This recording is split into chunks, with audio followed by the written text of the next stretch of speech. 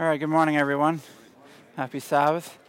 Sorry I was not here last week. I was in Collegedale for Southeast Youth Conference, but it's good to be back, and I don't see any breaks in the class for I don't know how long, maybe Christmas, or GYC, that'll be middle of December. So we should be consistent through that time, and maybe we'll have finished Revelation by then, and I think we may be doing Hebrews next. Don't quote me on that for sure, but I think that may be our next book to study. But we are in Revelation chapter 14. We've covered the 144,000. We've covered the three angels' messages. We spent 1 week each on each of the angels, and that was very powerful. And now we're going to finish chapter 14, and if all goes well, I suspect that we'll get into chapter 15 today as well. So we're moving along here through the book of Revelation. So why don't we have a word of prayer to start our class, and then we'll get right into Revelation. Father in heaven, we thank you for the opportunity to study the book of Revelation, for the power that's contained in your word. Be with us now as we open up Chapter 14, we study about the harvest. May we be part of the good harvest. I pray this in Jesus' name, amen. Okay, so just as a reminder, for Revelation 14, you have the first 5 verses describe the 144,000. Verses 6 through 12 are the three angels' messages. Verse 13 is the special resurrection, and verses 14 through 20 is the harvest. And if you look at the outline of the chapter, the 144,000 is the group that we see. They're a special group of people. They're just like Jesus.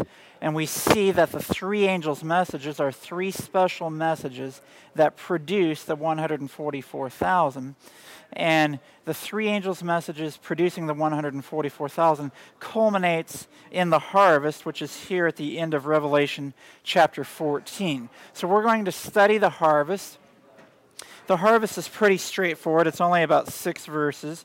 So we will read through that now. And I'd like a volunteer to read Revelation 14, verses 14 through 16. So just as a reminder, if you have a question or a comment, raise your hand. We'll get the microphone to you. And also, if you're going to read a verse, we'll get the microphone to you. So is there a volunteer to read Revelation 14, verses 14 through 16? Let's see, or I'll pick right down here. 14 through 16? Okay.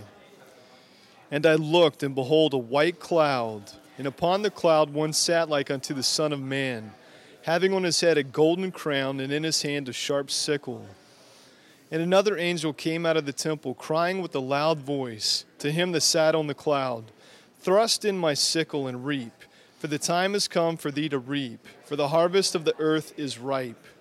And he that sat on the cloud thrust in his sickle on the earth, and the earth was reaped. Okay, so here we see the picture of a harvest. And in verse 14, we see one sitting on a white cloud, and it's described as like unto the Son of Man. So who is this sitting on the cloud? So this is Jesus, and that's pretty straightforward. We can show several places in Scripture where Jesus is described as the Son of Man, and you can see that in Matthew 24, for example, or in other places. So here we see Jesus sitting on the cloud, and what does he have in his hand? He has a sharp sickle. So the idea of a sickle being in the hand of the Son of Man gives you the idea that Jesus is going to reap a harvest. He's going to put the sickle into that which is ripe. And of course, in verse 14, you get the idea that he's ready to harvest his crop. And then in verse 15, we see an angel who comes out and says, thrust in your sickle and reap, for the time has come for thee to reap, for the harvest of the earth is ripe. So now, and then verse 16, we see that Jesus actually thrusts in his sickle and he reaps the harvest of the earth. Now, the question then is, how do we know that the harvest is ripe? So the angel comes and tells the Son of Man sitting on the cloud, okay, you can thrust in your sickle, the harvest of the earth is ripe, but I'd like to see some examples from Scripture of what it means for the harvest to be ripe. So can you think of some places in Scripture that would describe a ripe harvest, that would give the clue to the angel and to Christ that, okay, now it's okay to thrust in your sickle and to reap the harvest of the earth? So any thoughts on that?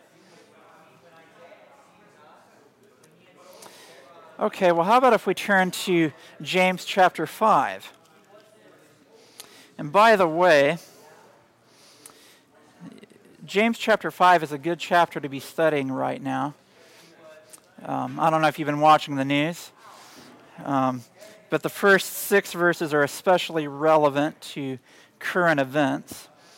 But I'm going to look at, on the basis of what we're studying today in Revelation 14, verses 7 and 8. I'd like a volunteer to read James chapter 5, verses 7 and 8.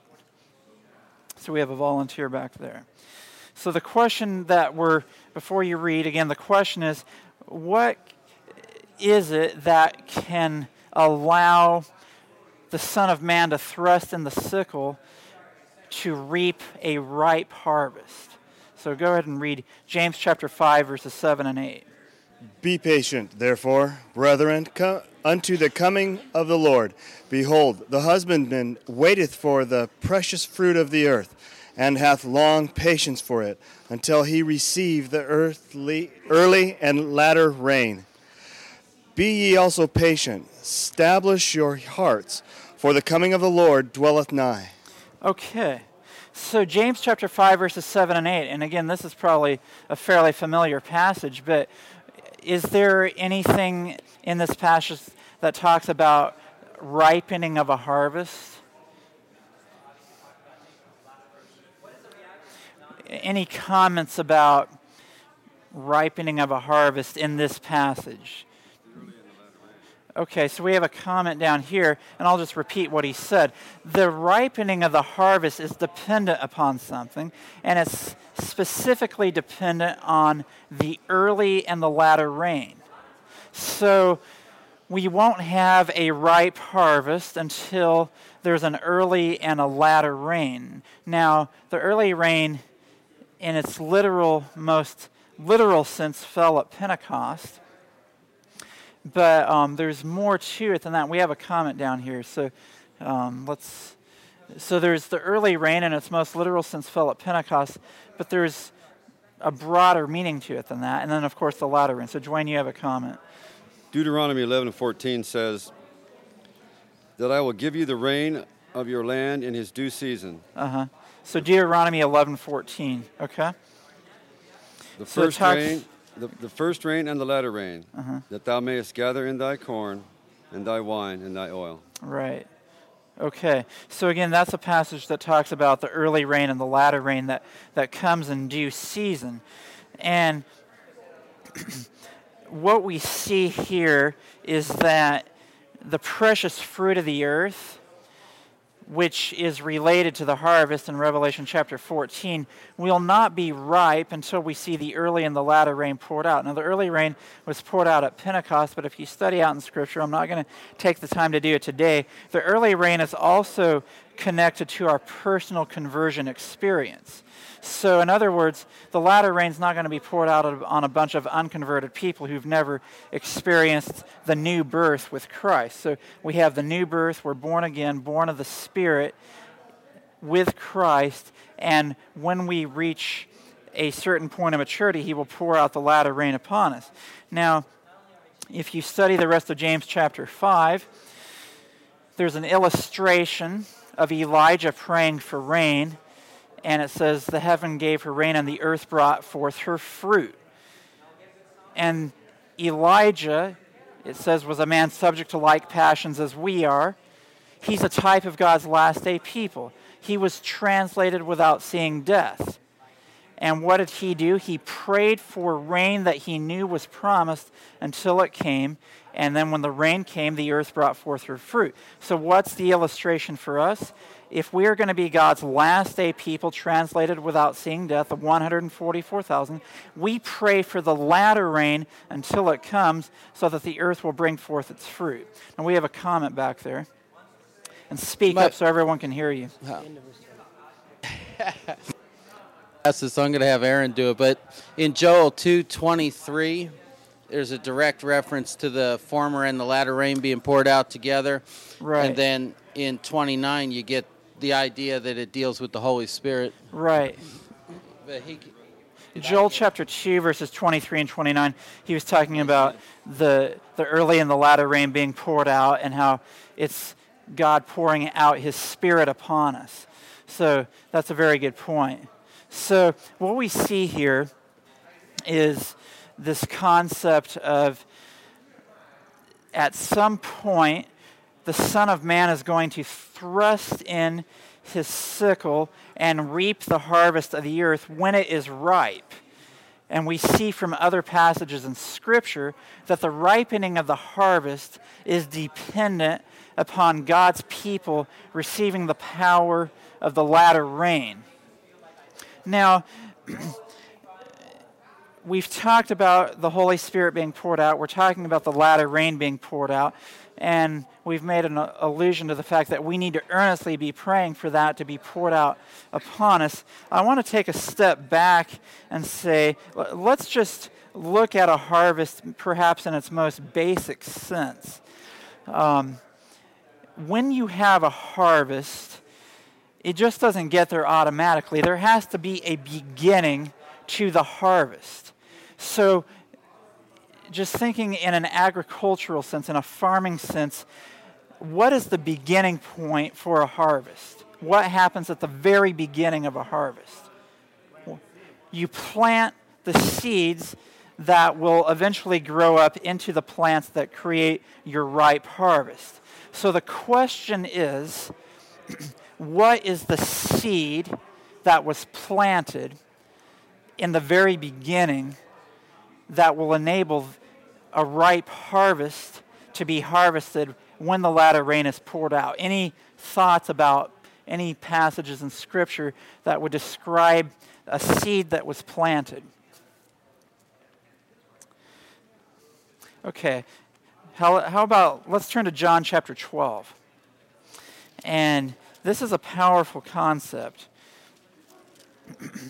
John chapter 12, verses 23 and 24. And I'd like a volunteer to read John chapter 12, verses 23 and 24. And so what is the seed that was planted in the beginning that will enable a ripe harvest to be harvested at the end? So we have a volunteer in the back. John chapter 12, verses 23 and 24. And Jesus answered them, saying, The hour is come that the Son of Man should be glorified. Verily, verily, I say unto you, except a corn of wheat fall into the ground and die, it abideth alone. But if it die, it bringeth forth much fruit. Okay. John chapter 12, verses 23 and 24. What do we see here? Jesus says, the hour is come that the Son of Man should be glorified. What's this hour that he's talking about? He's talking about his death on the cross. And then he uses this illustration in the very next verse, which is clearly connected to verse 23, where he says, except a corn of wheat fall into the ground and die, it abideth alone. But then he says, but if it die, it bringeth forth much fruit. So who's the corn of wheat in this illustration? The corn of wheat in this illustration is Jesus. He is the one who died. Now, what is the result of Jesus dying? Right, it says, if the corn of wheat die, it bringeth forth much fruit. Now, here is where we can have an understanding now of what a fully mature harvest that will look like when the Son of Man thrusts in his sickle to reap a ripe harvest. Because the corn of wheat that fell into the ground and died represents Christ. And yet what Christ is saying in this illustration is that because of my death, there will be a harvest of fruit that will be fully ripened into the same characteristics that I demonstrated on the cross. So, Jesus is the seed. He was planted at his death on the cross, and the full maturation or the full maturity of this fruit comes at the harvest after the latter rain has been poured out on God's people. So here is a key point. We've all read in Christ, well, many of us, I'm assuming many of us have read Christ Object Lessons, page 69. When the character of Christ shall be perfectly reproduced in his people, then he will come to claim them as his own. This makes sense when you look at John chapter 12 and Revelation chapter 14. Jesus is the corn of wheat. He falls into the ground. He dies. Because of his death brings forth much fruit. What is that much fruit? It's the fully ripened harvest in Revelation chapter 14 that comes after the latter rain has been poured out. So what does that tell you about the characteristics of the harvest? It tells you that the harvest that is fully ripe is a group of people that is just like Jesus, the 144,000. Now, when we study the 144,000 in Revelation chapter 14, verses 1 through 5, we saw that they are without fault before the throne of God, and in their mouth is found no guile. Jesus has the very same characteristics. In 1 Peter 2 says there's no guile in his mouth. Hebrews chapter 9 says that he was without spot, which is the same as without fault. So here's the key point. Jesus is the seed. We are the harvest. And if I might say, not to get off on this too much, but this is a further demonstration that Jesus took fallen human nature. Because the 144,000 have a fallen human nature, but they're just like Jesus, and Jesus was the seed that was planted that produces a mature harvest. So, right, so you get an orange from an orange, you get a crop of wheat from a seed of wheat. It's pretty straightforward. So if Jesus is the seed and the 144,000 is the harvest, there has to be a similarity there. So just making that point. So I see several hands going up. Let's see, why don't we take the comment over here, and then we will, and speak up so everyone, because that's just for the recordings. Just latter rain have something to do with the perfecting process, or is it as a result of the perfecting process that the latter rain falls? That's a very good question. So the question is the latter rain part of the perfecting process, or is it a result of the maturity of God's people? Well, if you think about the harvest, in the Jewish system, as Jesus would use this illustration, as the Bible writers use the illustration, the harvest would reach a point of maturity that when the latter rain or the last rain of the season came, the harvest at that time was best equipped to receive that rain. So if the latter rain had fallen when it had just become first the blade before it became the ear, then the full corn in the ear. If it was just the blade, the latter rain would not have then created, the full fruit, so to speak. So the point is that the latter rain falls when God's people are ready to receive it. And when it falls, it gives the extra power that is needed to finish the work. So God will not give that power until his people are ready. So God's people need to be ready, and then God gives the extra power, and then, of course, God's people are only ready through the grace of God and through his power anyway. But that's a very important question. I'm glad you asked that. So what we see then is that Jesus is the seed. He's the corn of wheat that fell into the ground. And you remember the illustration. You have first the blade, then the ear, then the full corn in the ear. And hopefully we're getting close to the time that we have the full corn in the ear, the latter rain pours out, and we'll have the harvest. So that's the ripening of the true harvest. And we see the characteristics of God's people in the harvest. We see how the 144,000, the three angels' messages, and the ripening of the righteous harvest all go hand in hand. So now, there's also another harvest, and I'd like a volunteer to read verses 17 to 20. Revelation chapter 14, verses 17 through 20. We have a volunteer down here.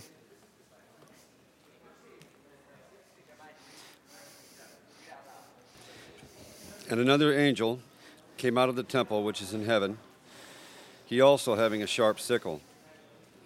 And another angel came out from the altar, which had power over fire, and cried with a loud cry to him that had the sharp sickle, saying, Thrust in thy sharp sickle, and gather the clusters of the vine of the earth, for her grapes are fully ripe. Thrust in his sickle into the earth, and gathered the vine of the earth, and cast it into the great winepress of the wrath of God. And the winepress was trodden without the city, and blood came out of the winepress even unto the horses' bridles, by the space of 1,600 furlongs. Okay. Now, here we see that not only is there a harvest of the righteous, there's also a harvest of the wicked. And again, this is a concept, and basically you can read through, you see there's the harvest of the clusters of grapes of the earth that correlates with the wine of Babylon. You can study that out. And I don't want to spend too much time here. It's pretty straightforward, but the key is that as you have a ripening and maturity of the righteous, there's also a ripening and maturity of wickedness at the end of time. So you have people who have become just like Jesus. You also have people who have become, in essence, just like Satan. And those are the two options at the end of the judgment. And I might remind you that when the judgment began in 1844, when the seventh trumpet began to sound, when you study Daniel 7, it's a judgment on Babylon and so forth, that the final judgment, which begins in 1844 and goes to the end of time, is about the gathering of God's righteous as Satan is gathering his wicked people. So you have the gathering of two seeds, if you will. You have the seed of Christ and you have the seed of the devil. Jesus was the seed that was planted at his death, and the ripening of the cluster of grapes is the work of the devil, the wine of Babylon, and all of that. And so you have, in the judgment, you have the righteous and you have the wicked. And God is using his remnant people after 1844 to gather a harvest through the message of the three angels' messages to counter the work of Babylon, which is going to reach a full maturation just before the second coming. And all you have to do is watch the news to see that the devil is actively at work in gathering his harvest. And if you're paying attention to what God is doing, he's, in the last several years, as far as I can tell, he's also striking up a revival from the heart of the church with the young people. So there's something going on, and we see a gathering of the righteous and the wicked, and right now is the decision time for all of us. Who are we going to choose? We have a comment down here. So, harvest of the righteous, harvest of the wicked at the end of Revelation 14. Comment, yes. The two classes of people that will be matured at the end of the world had their beginning by the preaching of present truth from God's Word. It's from God's Word that two classes of people are formed at the end of the world. And For those of us who understand Advent history, including the Millerite time period, we begin to understand something about our own history at the end of the world, that there's the history of the Millerites is being repeated in our own time period. And what that means is that when the churches refused the first angel's message in the Millerite time period, Sister White says they took a moral fall. Yeah. And Babylon, she says, has not yet completely fallen on Great Controversy, page 389, but it's a progressive movement that will reach its maturity at the end of the world. But my point is this, that the two classes are not separated and made into two except by the preaching of present truth. Very good. Thank you for that. So I want to move to Revelation 15 now, and I doubt we're going to finish Revelation 15 today. We've got 14 minutes, so I don't know. It's 8 verses. But there's a lot in Revelation 15, so we'll at least get started on it. And let's see. I'll just go ahead and start. We're going to start Revelation chapter 15, verse 1. Here we see in verse 1 it says, "And I saw another sign in heaven, great and marvelous, 7 angels having the 7 last plagues, for in them is filled up the wrath of God." So now we make a transition. We see 144,000, 3 angels' messages, the great harvest. And then we see we're transitioning to the 7 last plagues. Chapter 15 starts talking about the 7 last plagues, and then we take a little diversion, and then we'll come back in chapter 16. But we see that in the 7 last plagues is filled up the wrath of God. And just a reminder that God can be active in the process of destruction of the wicked when he wants to be. And some people sometimes have a problem with that concept. But here it is in Scripture again. So here we have 7 angels having the 7 last plagues, for in them is filled up the wrath of God. Now, if you study the concept, and we'll get to chapter 16 where you have the 7 last plagues, the 7 last plagues is the culmination of the 7th trumpet or the 3rd woe of Revelation. So you have the 3 woes, 5th, 6th, and 7th trumpets. And 3rd woe, 7th trumpet culminates in the 7 last plagues, because as you recall, the first 4 trumpets are a judgment on Western Rome. 5th and 6th trumpets are a judgment on Eastern Rome. 7th trumpet is a judgment on Papal Rome. And Papal Rome receives the outpouring of the 7 last plagues. They receive the wrath of God. Now, verses 2 through 4, I'd like a volunteer to read Revelation chapter 15, verses 2 through 4.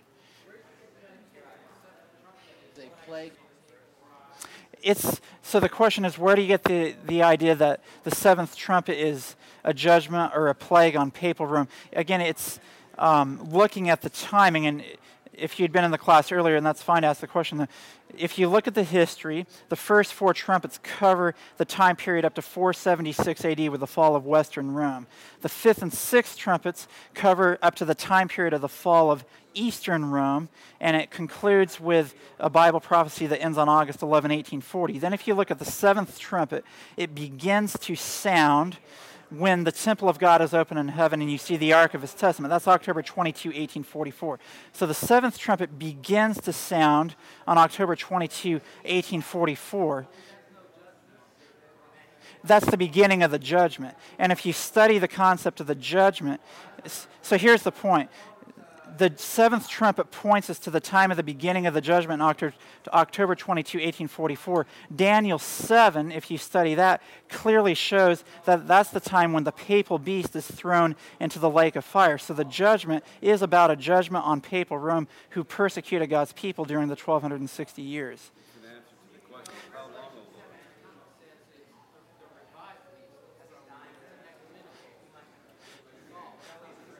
Well, that's talking about the forces that join with Papal Rome.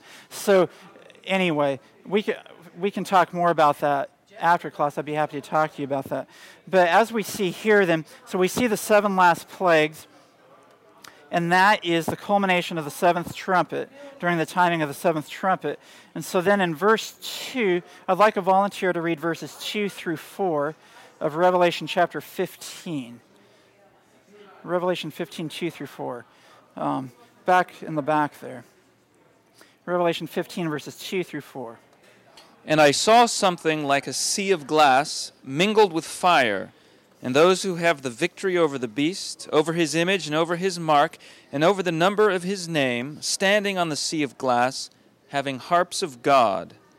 They sing the song of Moses, the servant of God, and the song of the Lamb, saying, Great and marvelous are your works, Lord God Almighty. Just and true are your ways, O King of the saints. Who shall not fear you, O Lord, and glorify your name? For you alone are holy, for all nations shall come and worship before you. Thank you very much. Now, all of a sudden we have a transition here, and we see the righteous standing on the sea of glass, singing the song of Moses, the song of the Lamb. What does that have to do with the 7 last plagues? We were talking about the 7 last plagues, and all of a sudden we shift gears and we see the righteous standing on the sea of glass. What is the correlation? We have a comment down here. And this is probably where we're going to finish, so let's keep it short and we're going to move quickly through this concept. John goes back to the time of the experience of those who in verses, we talked about the harvest earlier, and as that experience of the harvest brings about the latter rain. Right. John here is looking back at those people have just gone through that experience. Right. So it's Revelation is written this way. It looks backwards, forward. It's called past, present, and future in the book of Revelation. Right. So John here is taking us back now, and he's allowing us to see the experience of the 144,000 as they've gone through the experience of the latter rain and the time of trouble, and now he sees them standing on a sea of glass. Okay, very good. Getting the victory. Thank you. So the comment is, now we see the 144,000, they've passed through the experience of the latter rain, and there's a direct connection here with the 7 last plagues, because the 144,000 are described here in verses 2 through 4. How do I know that? Because this is the group of people who get the victory over the beast, his image, and over his mark, and over the number of his name. And by the way, the beast, which represents papal Rome, is the entity that receives the outpouring of the 7 last plagues. Who doesn't receive the 7 last plagues? Those who receive, or those who have the victory over the beast, over his image, and over the mark of his name. Who is that? That's the 144,000. Now they sing a song. It's the song of Moses, the servant of God, and the song of the Lamb. So these people are the people that pass through the outpouring of the 7 last plagues and come out the other side victorious. And because of that, they are able to sing a song that no one else can sing. And it's the song of Moses, the servant of God, and the song of the Lamb. Now, what's interesting in verse 4, the things that they say sound very much like the 3 angels' messages, specifically the first angel's message. They say, who shall not fear thee? Who shall not glorify thy name? That's the first angel's message. Fear God, give glory to him. They also say, for all nations shall come and worship before thee, for thy judgments are made manifest. So there again, you see the concept of the 3 angels' messages in the song that they're singing. But what does Moses, the servant of God, and the Lamb have in common with the 144,000 who sing this song at the end of time?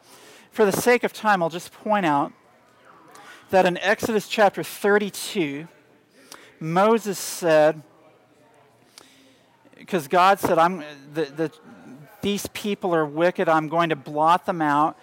And Moses says, your name will be dishonored among the heathen if you do so. Rather, blot me out from existence, destroy me eternally, so they can be saved. And then, Jesus on the cross, he was willing to die not just for 3 days, but for all eternity, to bring honor and glory to his Father's name and for the salvation of us. So the 144,000, their experience during the 7 last plagues, their concern isn't so much, am I saved or am I not saved? they're more concerned, am I going to dishonor the name of God when his name is on the line before the entire universe? Is there anything in my life that, as I'm a representative of Christ here on this earth, that would prove God wrong in this great controversy battle? And of course, because they have that same spirit of Moses, they have the same spirit of Christ, they can sing the song of Moses, they can sing the song of the Lamb, and they can be counted among the 144,000, because their concern isn't so much, am I saved or am I not saved? Their concern is my life bringing honor and glory to God's name? And so,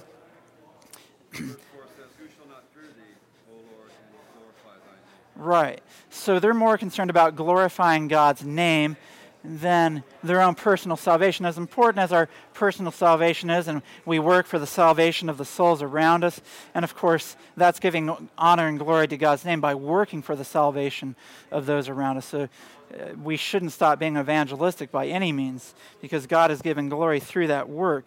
But the point is that our experience in life would probably be very different if, instead of having the mentality, is this a salvational issue, rather we were most concerned about living a life, because we love Jesus so much, that brings honor and glory to his name. So it's not like we have a checklist like, okay, this is okay, and this is a salvational issue, is it not? It's like, no, I'm going to live my life well above the bar because I want to bring honor and glory to God's name. I'm not going to just try to scrape by and get a C- and get into the pearly gates. That's not the type of life that the 144,000 are going to be living. And because of them, because God has a group of people that have this kind of an experience, he is justified to pour out the 7 last plagues on the beast, because the beast is the entire opposite. The beast has lived to itself, for itself, has received the mark of the beast and all of that. And so here you have an entire contrast during the judgment. God's people live completely for God. They're not wondering, or they're not checking, is this salvation, is it not? They're like, no, I'm going to live to honor and glorify God. And then you have the other side, which lives completely for pleasure and for themselves, doesn't care about God. And when you have the complete contrast, then God is justified or vindicated to start pouring out the 7 last plagues on the wicked. Now, we're going to finish chapter 15 next week, but there's a quote from the Spirit of Prophecy that talks about how the righteous lead Satan into the land of forgetfulness as the 7 last plagues are being poured out. He's the scapegoat being led away. So during the 7 last plagues, the 144,000 have a work to do. It's a work of leading Satan into the land of forgetfulness. So the 7 last plagues are being poured out. The 144,000 are going through Jacob's time of trouble. And that's what we're going to talk about next week. What is it that enables the 144,000 to lead the scapegoat into the land of forgetfulness? So let's keep studying, and let's be among the faithful that have that experience.